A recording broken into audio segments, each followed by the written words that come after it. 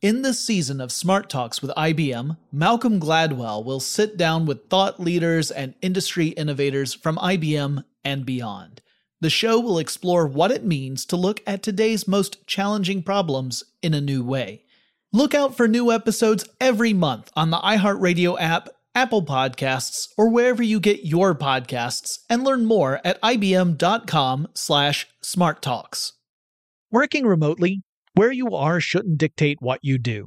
Work from the road by turning your vehicle into a reliable high-speed data Wi-Fi hotspot with AT&T in-car Wi-Fi. On the network that covers more roads than any other carrier, take your work on the road and AT&T will be there to keep you connected.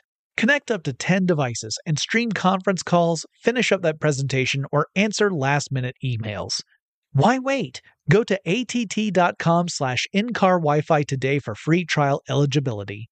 Based on independent third-party data, number of devices varies by manufacturer. Always pay careful attention to the road and don't drive distracted. Wi-Fi hotspot intended for passenger use only when vehicle is in operation. Compatible device and vehicle required.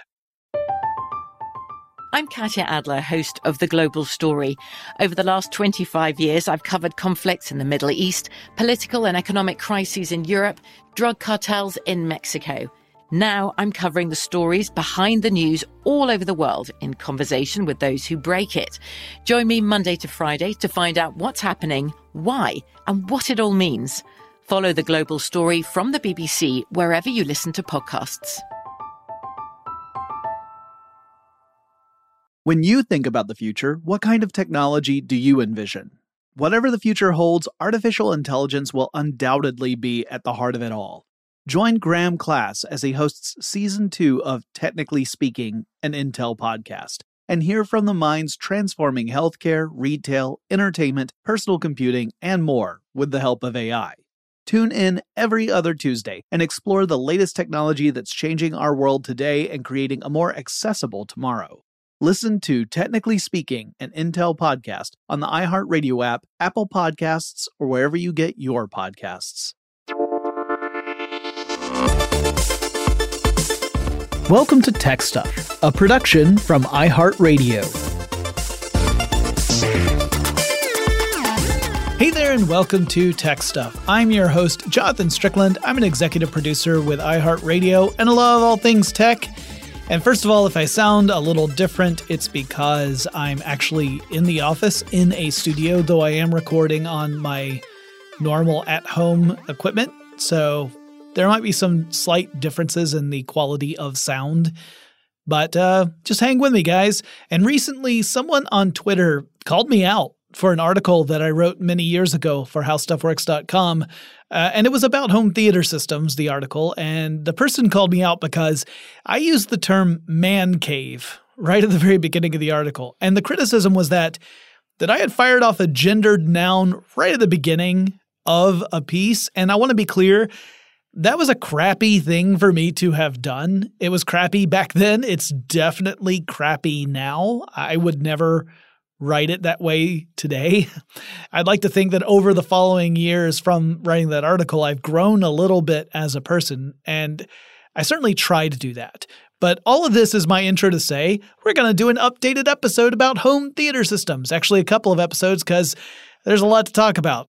Now, maybe you want to put together a home theater, or maybe you're just thinking about upgrading your setup, or maybe you just want to know what's the deal with all the latest options out there and to figure out which one might be best for you and, your situation. So we're going to try and build the perfect person cave together. And this episode's really going to focus on the TV or the screen, depending on what you want to do.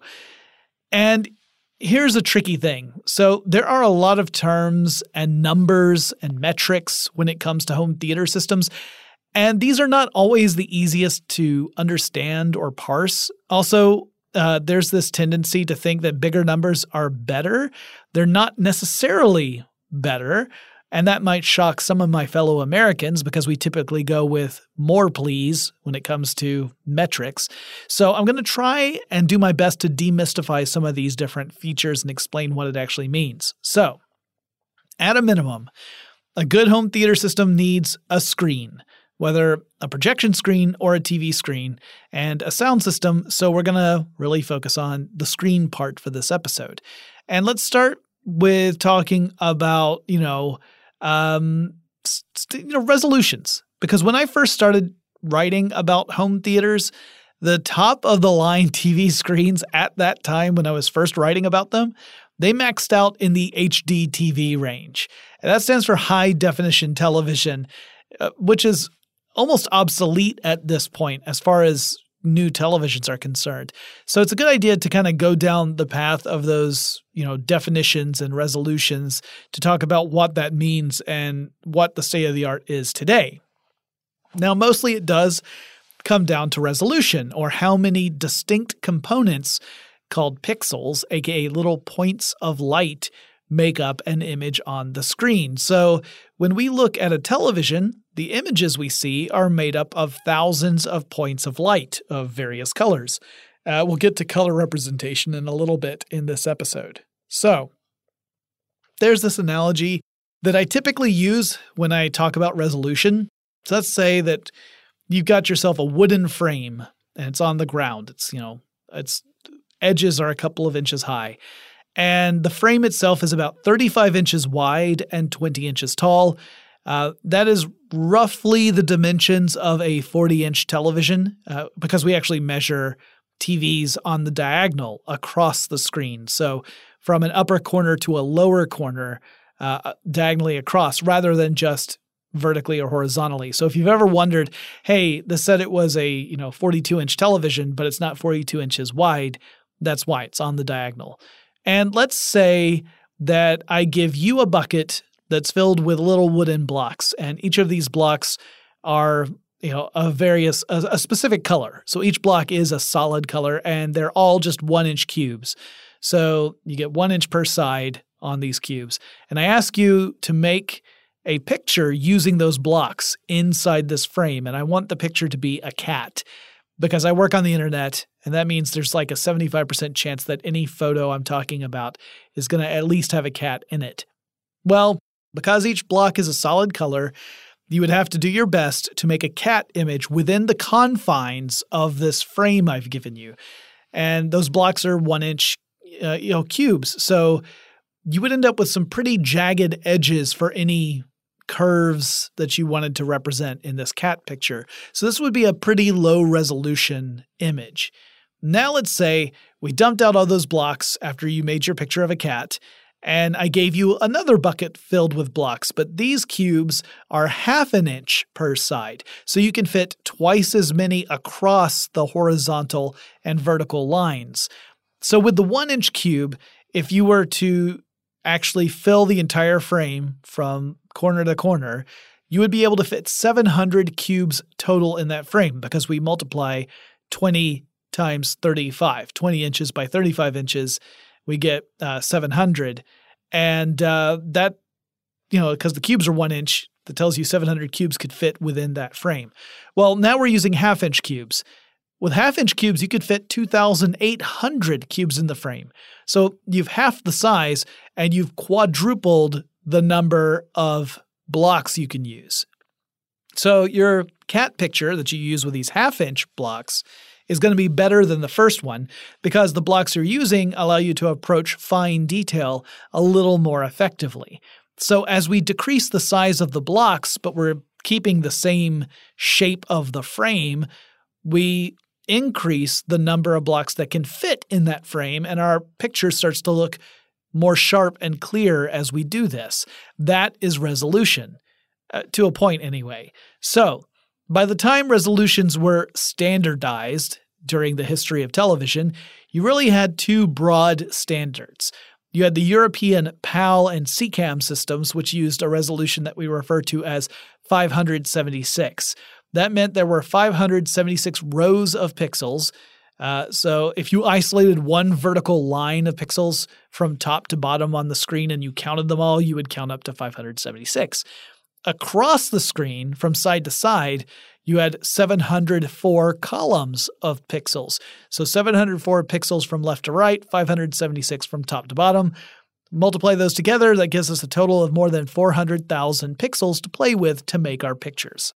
In the US, it was a slightly different story. Standard definition was 480 pixels vertically, so from top to bottom, and 704 horizontally, left to right. That gave us a slightly lower resolution than Europe had, of around 338,000 pixels on the screen, a little less than that actually. And I should also add that most screens had an aspect ratio of 4:3. This refers to the ratio of the television's width compared to its height. Now, in the example I gave earlier, the frame that I mentioned, that would actually be more the modern standard of aspect ratios for televisions, which is 16:9. That's what we used to call the widescreen format back when those TVs were first hitting the market. And not everyone was sold on them back in those days because we were also used to the 4:3 ratio. But in the old days, most TVs looked a little more boxy than the ones we have today, and this is why when you watch older television shows, you frequently see that the image doesn't really extend all the way to the edges of your television screen, unless someone has, digitally punched in, which is awful, because that means you lose the details that are otherwise at the edges. The Simpsons did this, and it was terrible because a lot of visual gags got cut off because the image was punched in. And I want to say Fox and then Disney kind of relented and gave people the option of being able to view those episodes in their original 4:3 aspect ratio. And that's kind of how things were for decades with, some exceptions, but that's all in the past. So we're going to leave them for now because we don't really need to go into detail. But then we get up to the era of HD TV, and things started getting really confusing because there were different flavors of HD TV, more so than you found with standard definition. So the three big ones were 720p, 1080i, and 1080p in most parts of the world. So let's go with the numbers first, then I'll explain what that I and P mean. So 720 referred to a resolution of 720 pixels tall by 1,280 pixels wide. That gives us a total of 921,600 pixels. This one often was called HD ready, as opposed to full HD TV. 1080 refers to 1,080 pixels tall by 1,920 pixels wide. And you might say, all right, but when I multiply those two together, I get 2.07 million pixels. And that's true, but here's where we got to talk about the P versus the I. So the P stands for progressive scan, and the I stands for interlaced. So with an interlaced display, the screen shows alternating horizontal lines of pixels and paints the image across the screen and then down the screen. So if we were to number the rows of pixels on the screen, going from row 1 and then working our way down until we had labeled all the way down to row 1080. And if we were to slow things way, way, way down, like super, super, super slow, we would see that the screen would display the odd rows first. So rows 1, 3, 5, 7, and so on, all the way down to 1079 would display first. Then you would get the even rows, 2, 4, 6, 8, etc. Now, this happens at a speed that is so fast our eyes can't detect it. So to us, it just looks like a solid image. We don't see that it's really alternating these lines at all. We're getting the experience as if it's all happening at once. But it does mean that effectively, it's only showing half the number of pixels in a given moment. Now, we say this means an interlaced screen uses two fields. One field has all the odd horizontal lines of pixels, and the second field has all the even ones. And these are necessary to create a single frame of video. So each frame is made up of two fields with an interlaced screen. A progressive scan screen draws every line of a frame in sequence. So there's no reason to talk about video fields because field and frame are essentially the same thing here. Now, generally speaking, the edge would go to progressive scan TVs among home theater aficionados. These screens were just better at showing fast-moving sequences in particular. So people who were serious about home theater in the HD TV era often would gravitate toward progressive scan screens. These days, you'll find higher-end televisions in the UHD or ultra high definition ranges. In fact, 4K is pretty much the standard now. But you can also find 8K. So now we've moved away from the convention that we used to use to describe resolution in the SD and HD eras. And it doesn't help that there's some discrepancies here as well. Like, one of the issues that you often run into with home theater is that there's a lack of universal standards for a lot of stuff, and that can cause issues down the line. In televisions, we generally say it's a 4K TV when it refers to a resolution of 3,840 pixels wide by 2,160 pixels tall. And first of all, you notice that neither of those numbers is 4,000, right? 3,840 is close, like you could round up to 4,000, but neither of those are 4,000, so that makes the 4K thing a little confusing. Also, we see that in previous resolution descriptions, the number that we used to refer to how many pixels tall an image was the dominant one, right? 1080 means that you have 1,080 pixels from the top of the screen to the bottom of the screen. But with 4K, with that 3,840 pixels, we're actually looking at the width of the screen from left to right, not the height of the screen from top to bottom. So those 3,840 pixels go across the screen. And if you're saying, 3,840 isn't the same as 4K, like I said, you're right. And if you're wondering, well, why don't we call it 2160? Because that would still be in the same line as 1080, right? We called it 1080. Why don't we call 4K 2160? Well, that's because, I don't know. For some reason, we decided to switch things up and talk about width rather than height as far as pixel density goes. Now, if we're talking about movie projection instead of television screens, 4K usually has a different resolution of 4,096 pixels across and 2,160 pixels up and down. So at least there we get to our 4K bit, right? But for TVs, it's really more 4K-ish. And in fact, there are several different resolutions that are in that neighborhood that are lumped together in the 4K designation. There are even some TVs that you could argue are 5K, but they get lumped down with 4K. And it gets even more confusing when you start talking about cameras and stuff, but we're going to leave all that here. It's mostly to say that it's a higher resolution than the HD TV market.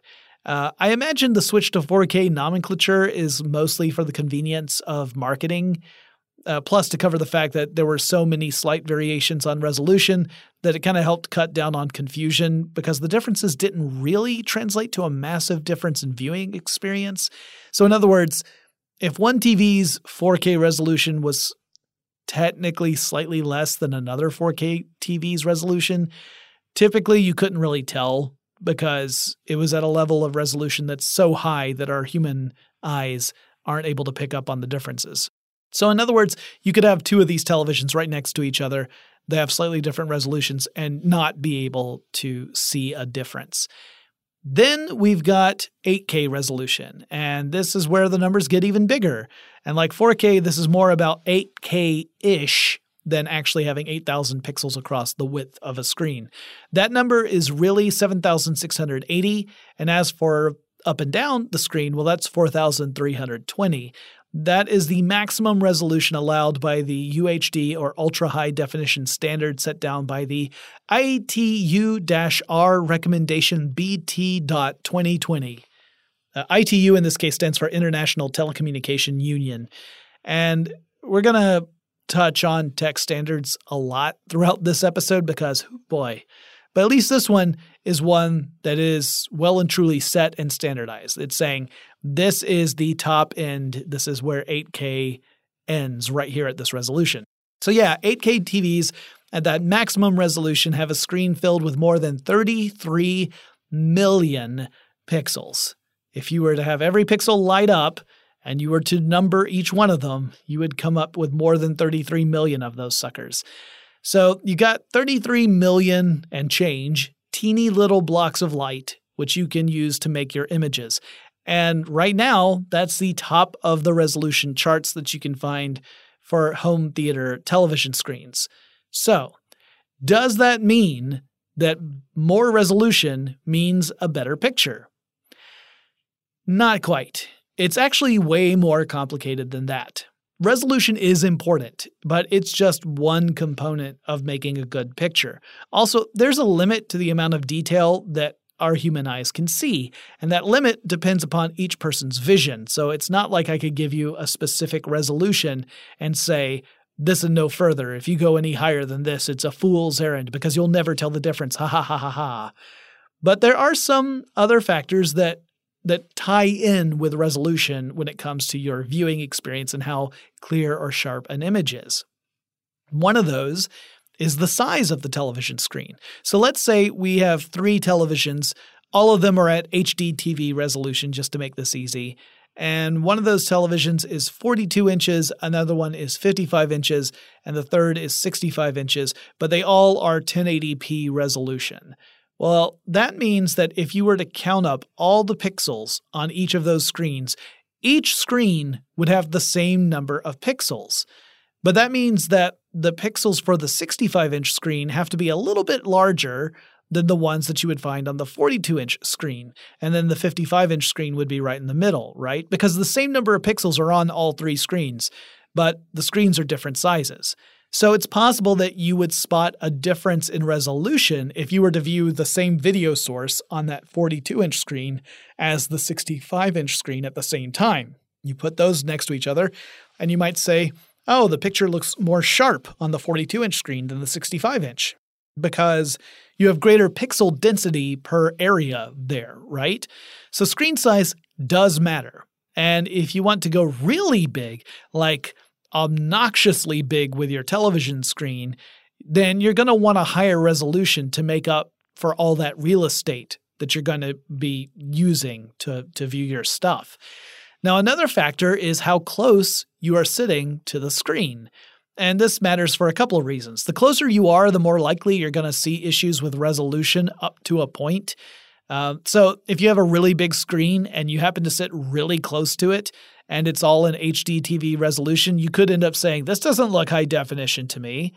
Now, there are various sources that give out formulas for how far you should sit away from your television depending upon your television size, and I'll cover more of that in just a moment. But first, let's take a quick break. Working remotely, where you are shouldn't dictate what you do. Work from the road by turning your vehicle into a reliable high-speed data Wi-Fi hotspot with AT&T in-car Wi-Fi. On the network that covers more roads than any other carrier, take your work on the road and AT&T will be there to keep you connected. Connect up to 10 devices and stream conference calls, finish up that presentation, or answer last-minute emails. Why wait? Go to att.com/in-car Wi-Fi today for free trial eligibility. Based on independent third-party data, number of devices varies by manufacturer. Always pay careful attention to the road and don't drive distracted. Wi-Fi hotspot intended for passenger use only when vehicle is in operation. Compatible device and vehicle required. I'm Katya Adler, host of The Global Story. Over the last 25 years, I've covered conflicts in the Middle East, political and economic crises in Europe, drug cartels in Mexico. Now I'm covering the stories behind the news all over the world in conversation with those who break it. Join me Monday to Friday to find out what's happening, why, and what it all means. Follow The Global Story from the BBC wherever you listen to podcasts. When you think about the future, what kind of technology do you envision? Whatever the future holds, artificial intelligence will undoubtedly be at the heart of it all. Join Graham Class as he hosts Season 2 of Technically Speaking, an Intel podcast from Ruby Studio in partnership with Intel. Explore the future of technology that's rapidly evolving our world today with the help of AI. There is still so much work and research needed to fully understand the power and potential of AI, and Intel is at the forefront of implementing AI in revolutionary technology that's changing the world we live in for the better. In each episode, Graham interviews the minds transforming medicine and healthcare, retail, entertainment, personal computing, and more, while pioneering new uses for AI in these spaces. Tune in every other Tuesday and explore the latest technology that's changing our world today and creating a more accessible tomorrow. Listen to Technically Speaking, an Intel podcast on the iHeartRadio app, Apple Podcasts, or wherever you get your podcasts. Today I'm going to give you some straightforward advice on how to deal with naughty kids. How about instead of timeouts, time-ins? Time for you to start paying some bills. I'm JB Smoove, and that was a full episode of my new podcast, Straightforward, inspired by guaranteed straightforward pricing from AT&T Fiber. Get what you want without the complicated. AT&T Fiber, live like a gigillionaire. Available wherever you get your podcasts. Limited availability in select areas. Visit AT&T.com/hypergig for details.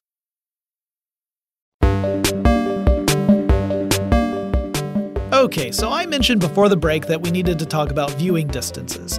See, now in the old days, the HD TV days, how close you sat was dependent on a few things. Not just the television size, but also the resolution of the TV and how good your vision was.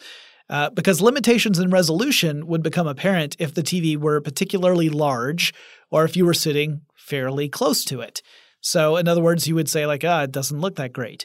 But in the UHD era of 4K and beyond, it's getting really super hard to spot those resolution issues unless you're talking about, a gargantuan television, like one of those that Sharp would show off at CES on some years, something that's like 100 inches or something. So now the main thing is how your vision, how much of your vision should the television actually fill, or rather, how much of your field of view should be taken up by the TV. So let's say that you've got typical vision for a human being. And just for the record, I actually don't have typical vision. I have less than what is typical. So if you don't have typical vision, please don't feel badly about it. I'm just using it as a way of setting a framework. So typically, humans have a field of view of an arc of around 210 degrees or between 210 and 220 in front of them. And that is, if you were to draw straight lines out from the very edges of your vision while you're looking straight ahead, then the angle between those lines would be somewhere around 210 degrees. Now, not all of that vision is equal, right? The stuff closer to the edges of your vision, well, that's in your peripheral, and you won't see as much sharp detail there. You're aware of things that happen in the periphery, but you're not focusing on that. In fact, when you get beyond about 30 degrees arc, you're really talking about the mid-peripheral part of your vision. So generally speaking, you want your TV to take up no more than, say, 30 to 40 degrees of your field of view. And this should guide your decision when it comes to figuring out where you need to put, say, your chair or your couch or beanbag or whatever it is. But I don't know about you. I don't have like a handy-dandy protractor to help me figure out that kind of stuff, like what degree arc am I looking at when I've got something in front of me. So we go to a more basic formula to kind of rough it out. And that formula is to multiply the size of your television's screen in inches by the number 1.6. That's our constant. And that will give us the number of inches that we should sit away from that TV to get that 30-degree view in our field of view. Or let's say that you are starting from the other side, right? Like you already know how far away you plan to be sitting from where your TV is going to go. Well, you could take that distance in inches and then divide that by 1.6, and that would give you a rough idea of how large a television you should go and shop for. All right, so let's use an example. Let's say that I have just gone out and I've purchased a 55-inch television, and I want to know how far from this television I should have my couch so that I can get that optimal viewing experience and have that 30-degree field of view of the screen. So I take the size of the screen, 55, I multiply that by 1.6, and that gives me 88 inches. So when I convert that into feet, that's 7.3 feet or so. So a little more than 7 feet away. And that will give me that 30-degree view of the television. And it doesn't have to be exact. It's kind of the ballpark figure. It tells you, all right, somewhere around 7 feet, you should have a pretty good viewing experience. But what if instead I've got a room and I've got it set up so I know where the couch is going to go, I know where the TV is going to go, but I haven't bought the television yet. But I know the couch has to be this distance from the TV. and I happen to know that it's 8 feet away from where the television is going to be. Well, then we convert our 8 feet to inches. That's 96 inches. We divide 96 by 1.6. That gives us 60. So that means we would want something close to a 60-inch television to go in that space. It's a good general rule to follow, assuming that you're talking about UHD televisions, which again, those resolutions are high enough where you're not likely to have any issues when it comes to resolution quality. Also, you don't have to be right on the dot for any of these measurements. 30 degrees is your target, but really just, if you're a little bit closer or a little bit further away, it's not going to ruin the experience. All right, so that's resolution. And I should also add, you should really get the benefits of resolution if the source of the video you're watching matches the resolution of your display. Or to put it another way, what you see on screen is limited by the weakest component in your system. And sometimes you might not even be able to view it. Like if your TV is an HD TV and you're trying to watch a 4K video on it, that just ain't going to work, period. But let's say that your TV is the highest point in your system. Well, you're still limited by whatever the lowest point is. So if you're watching an old VHS tape and you're using your 8K UHD TV, it's not going to look like 8K video. It's going to be limited to VHS levels of resolution, which is close to standard definition. So the quality of what you see depends on what that video source is coming from. If you don't have a source that can create outputs of 4K, let alone 8K video, then you're not really going to get the benefit of that higher resolution. Well, there is one thing these higher definition televisions can do to compensate for lower resolution video sources. This is called upscaling, which is really a necessity. It's not like it makes it sound like it magically makes video better.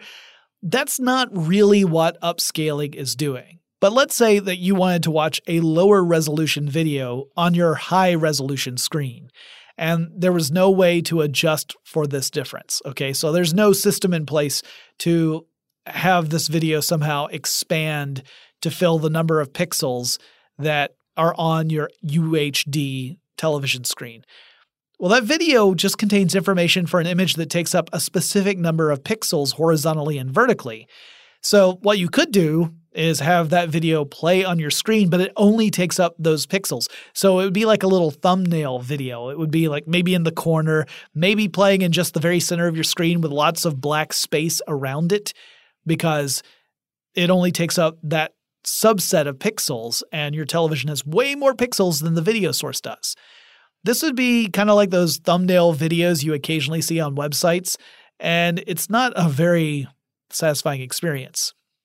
Or you could build in an upscale function, and this is a process in which the television essentially starts to fill in pixels to make up for the fact that the video source is a lower resolution than the screen can display. And it's a way of boosting the pixel count of the original video source. Now, typically, this means that the television is using light that's of a similar quality in neighboring pixels to fill in for missing ones. So let's say that we've got a video and it happens to be showing a green meadow and a blue sky.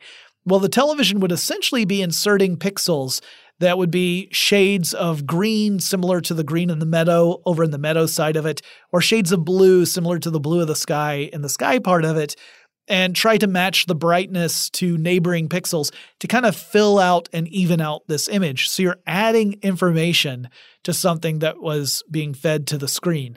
This process does not add detail, however, so it doesn't make those images more clear or more sharp. So the bigger gap you have in resolution between your display and the video source, the less good it's going to look. So an 8K TV upscaling a VHS video would not just magically look like 8K television. It'd look pretty janky.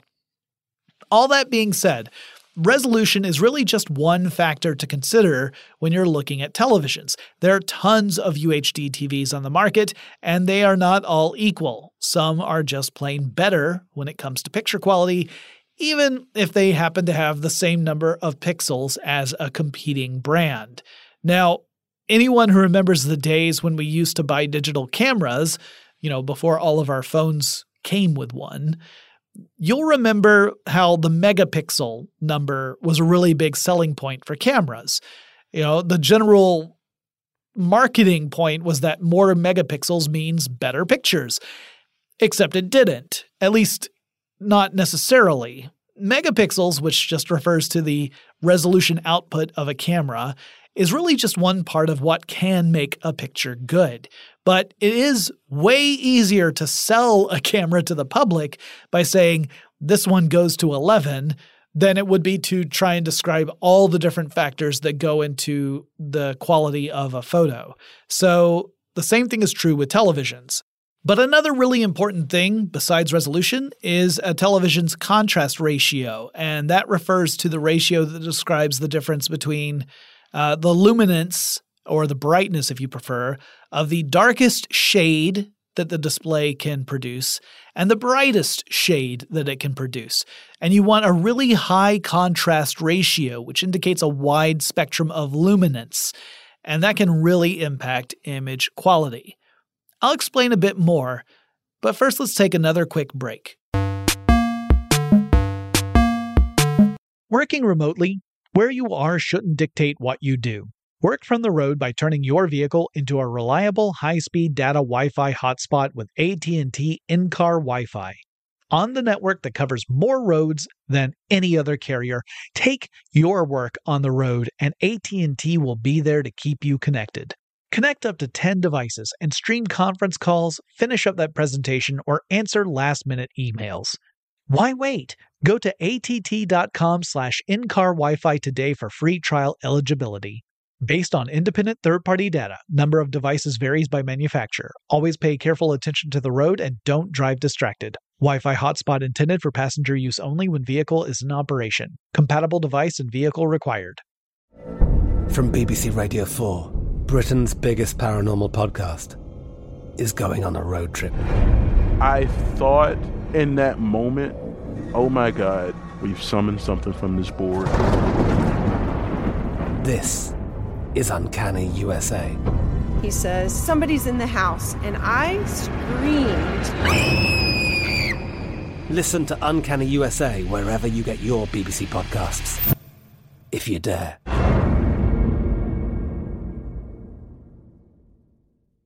When you think about the future, what kind of technology do you envision? Whatever the future holds, artificial intelligence will undoubtedly be at the heart of it all. Join Graham Class as he hosts Season 2 of Technically Speaking, an Intel podcast from Ruby Studio in partnership with Intel. Explore the future of technology that's rapidly evolving our world today with the help of AI.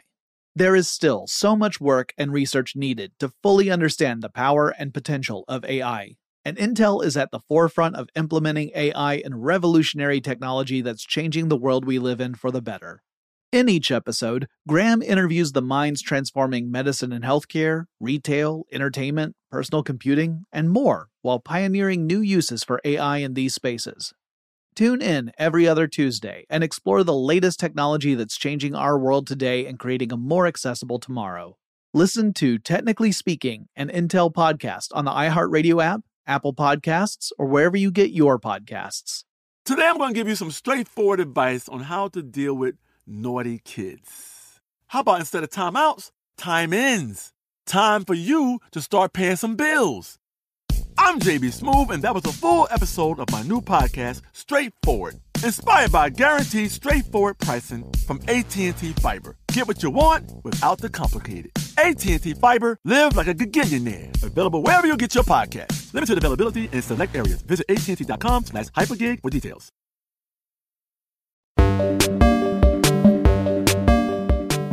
Okay, we were talking about contrast ratio. Now, some televisions naturally just have better contrast ratios, especially when it comes to showing off the darker colors, and this comes down to the technologies that actually power the TVs. Televisions that have a backlight, that is, the image is generated on screen, it's coming courtesy of little tiny lamps that are behind each pixel. Those can have trouble with darker colors, and that's because that lamp is essentially it's always on, even during the dark scenes, and the liquid crystals that are meant to block the light, sometimes they allow a little bit of light to bleed through. And sometimes that means that dark stuff that should be, say, pitch black, might actually come out looking more like they're charcoal gray when they're on your screen. And if you're trying to watch something in which a character in really dark clothing is moving around in a dark building, it might just look like you're looking at a big dark gray screen with nothing going on. In fact, that's what a lot of Batman movies might look like on one of these screens. And this is particularly noticeable if your room is really dark as well. In bright rooms, it's not quite as bad. Some televisions have what's called dynamic contrast, which puts the backlight into a low power mode to reduce that kind of bleed through, and that helps a bit. And of course, not all televisions rely on the same technology. So LED televisions have little LED, light emitting diodes as lamps behind a liquid crystal display or LCD panel, and this type is the kind that can have that light bleed through. The LCD crystals act kind of like window shades. They control how much light can pass through to the screen, but they aren't necessarily perfect at blacking everything out. There are actually a couple different LED panels that can have different effects. So a vertical alignment panel, those tend to be more efficient in blocking light. They have better contrast as a result. Then you have in-plane switching panels. These tend to let a little bit more light through, so this is where you might get some of that bleed through. But you rarely see these bits of information about what kind of LED display the television has on the TV box, right? So it's hard to kind of shop for that. But then you could also use an OLED screen. OLEDs are organic light-emitting diodes. They don't need those little backlights. They can think of these as little bitty points that act as a light source and a pixel all in one go. And they can actually turn on or off, dynamically, and thus they tend to be much better when it comes to contrast. They can show darker colors with more accuracy, and I would finally be able to tell what the heck Batman was actually doing. Several years ago, I would also be talking about plasma televisions, which could also provide pretty amazing contrast, although at the expense of brightness. They couldn't get as bright as LED TVs could typically. But plasma TVs were really expensive. They never really caught on the same way that LED TVs did. Plus, there was this potential issue of burn-in, meaning that if you had a plasma screen and you were showing the same image for a long time, you might have a remnant of that image that can stick around even after when you're watching other stuff, so it affects the quality of your experience. But the major TV companies pretty much stopped making plasma televisions back in 2014, so it's kind of a moot point. And before I move on, I should also talk about projectors, too. So far, I've been focusing on TV sets, but one way you can trick out a home theater is to get a really nice projector, which can give you a big screen experience at a much lower price point, depending on, which model you're looking at. And I do mean depending, because there are some projectors out there for high-end markets that are in the tens of thousands of dollars range. That is way outside of my budget. But you can find others that are, around $500 to $1,000. They're still expensive, but they are less expensive per inch than your flat screen televisions typically are. Like, you can get screens that are 120 inches or larger. And if you have a really big home theater setup, that means that you could have effectively a 120-inch or 240-inch TV, but for a fraction of the cost of some of these other flat panel display styles.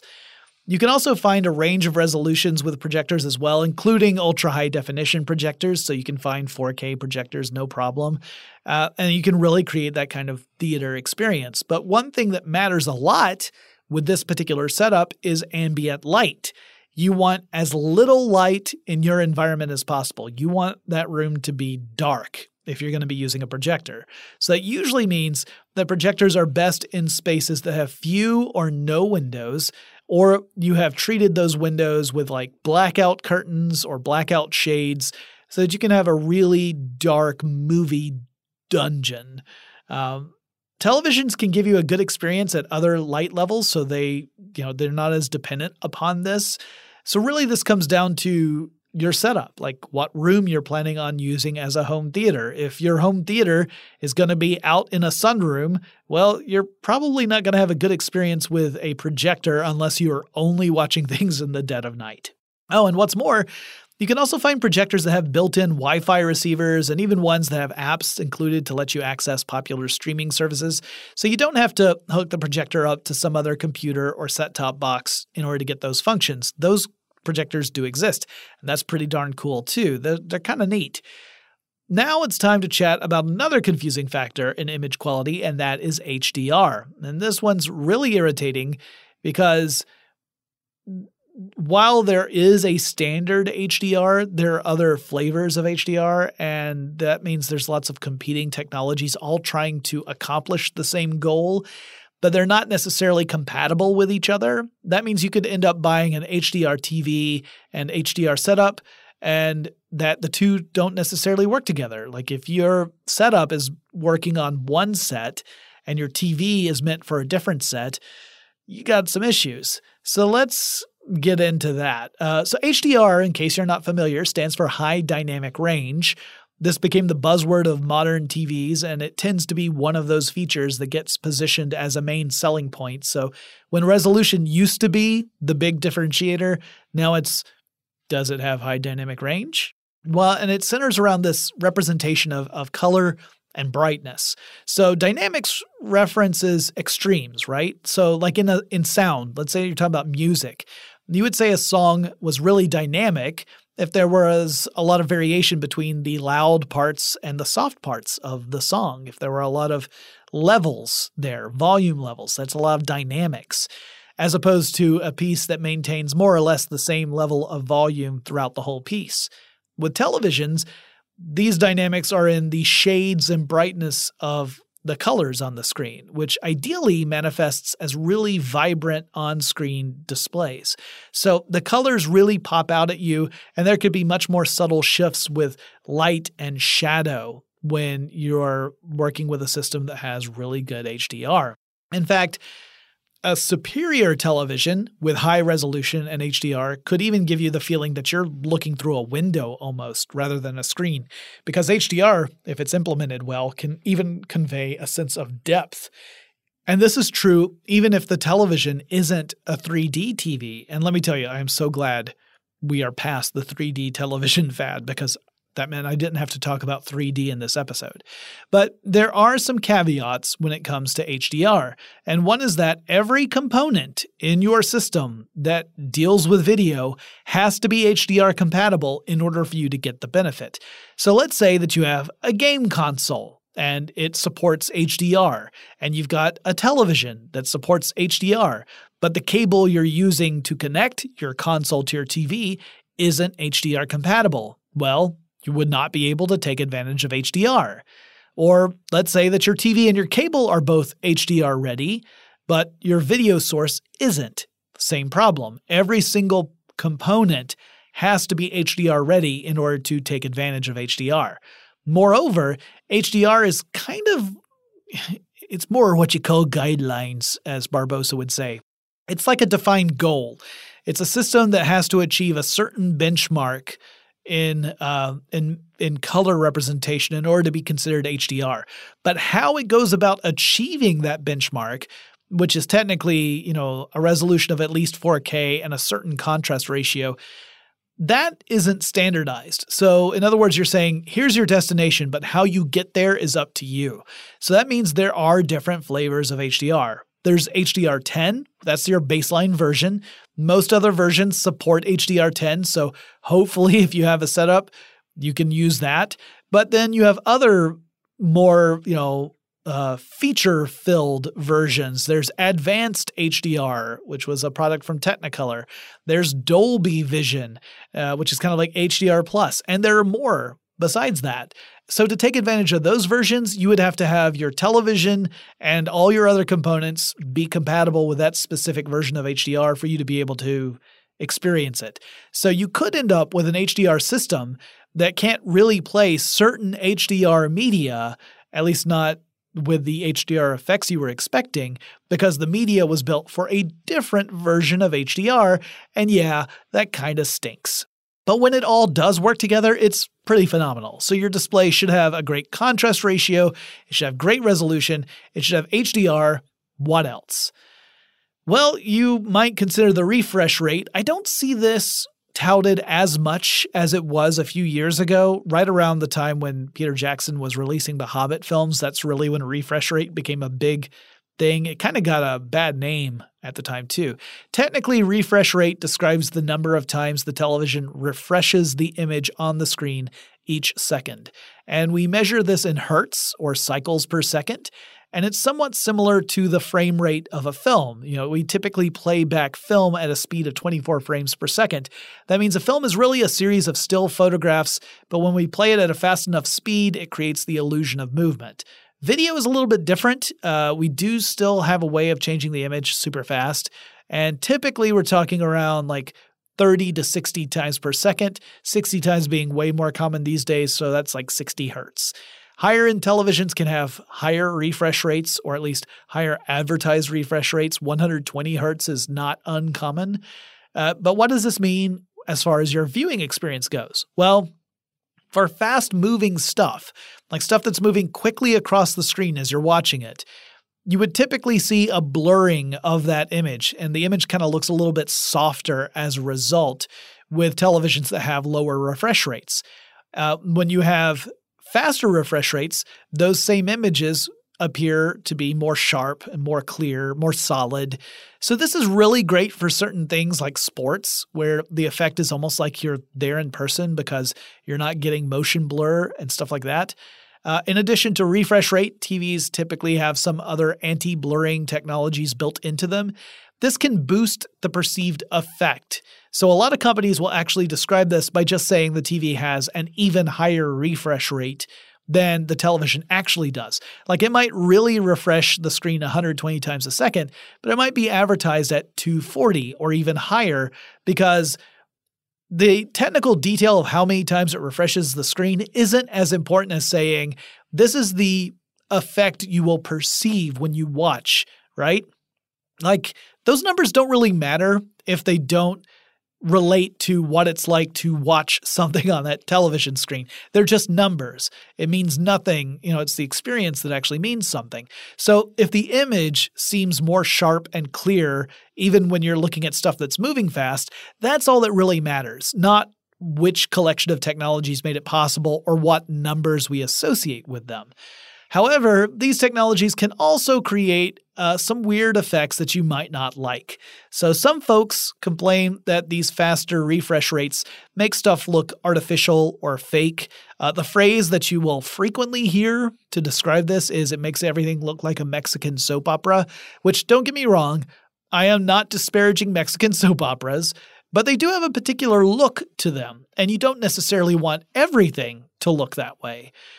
A lot of theater buffs I know would actually turn these refresh rates off. Usually there was a setting somewhere in the television where you could just turn it to like 60 hertz or 120. Anything beyond that, a lot of people just kind of shied away from.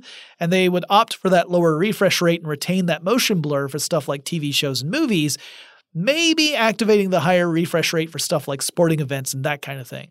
And as with many of the things I mentioned in this episode, a lot of this falls to marketing strategies, right? Like having a bigger number to point to is a way of saying, this is how we differentiate our product from our competitors. So knowing that, being savvy as a consumer is really important, right? Being able to see through the marketing speak in order to understand what's actually being sold to you, that is critical, especially when you're talking about something like the centerpiece of a home theater, which is going to presumably be a fairly expensive technology, whether it's a television or a projector.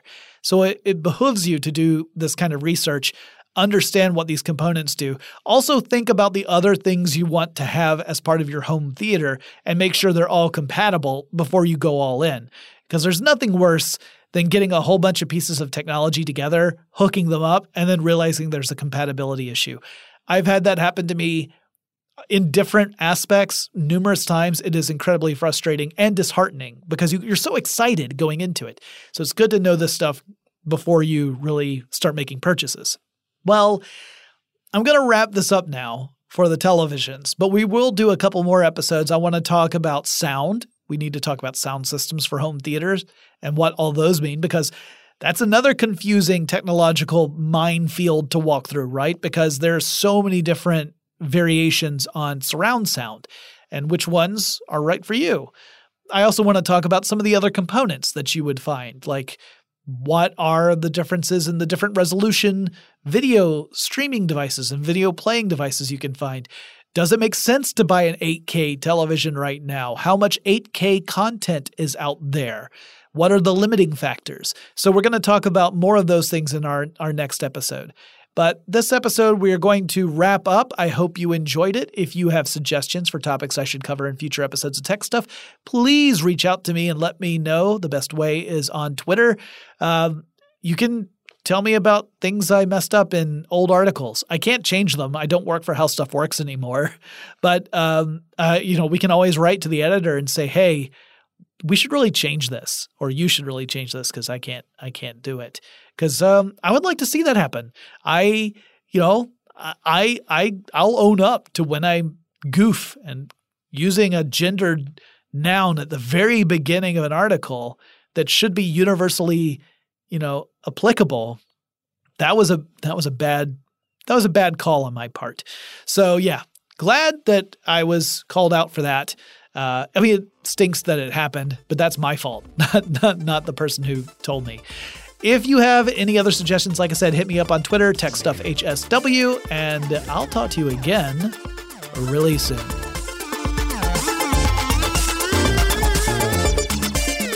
Tech Stuff is an iHeartRadio production. For more podcasts from iHeartRadio, visit the iHeartRadio app, Apple Podcasts, or wherever you listen to your favorite shows.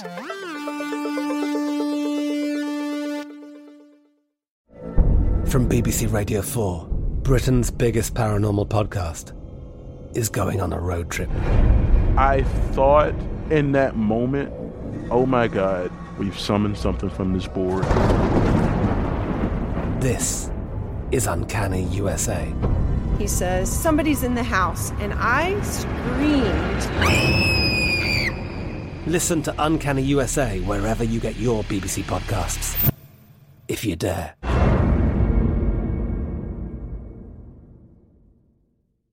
We are the voice of NASCAR. The green flag is in the air, and we are underway. The Great American Race. The Motor Racing Network. NASCAR Cup, Xfinity, and Craftsman Truck Series Racing live on your hometown radio station and MRN or NASCAR.com. Martinsville, Talladega, the Chicago Street Course. We have the side-by-side action and last lap passes for the win. Photo finishes, Ryan Blaney will win. The voice of NASCAR, the Motor Racing Network.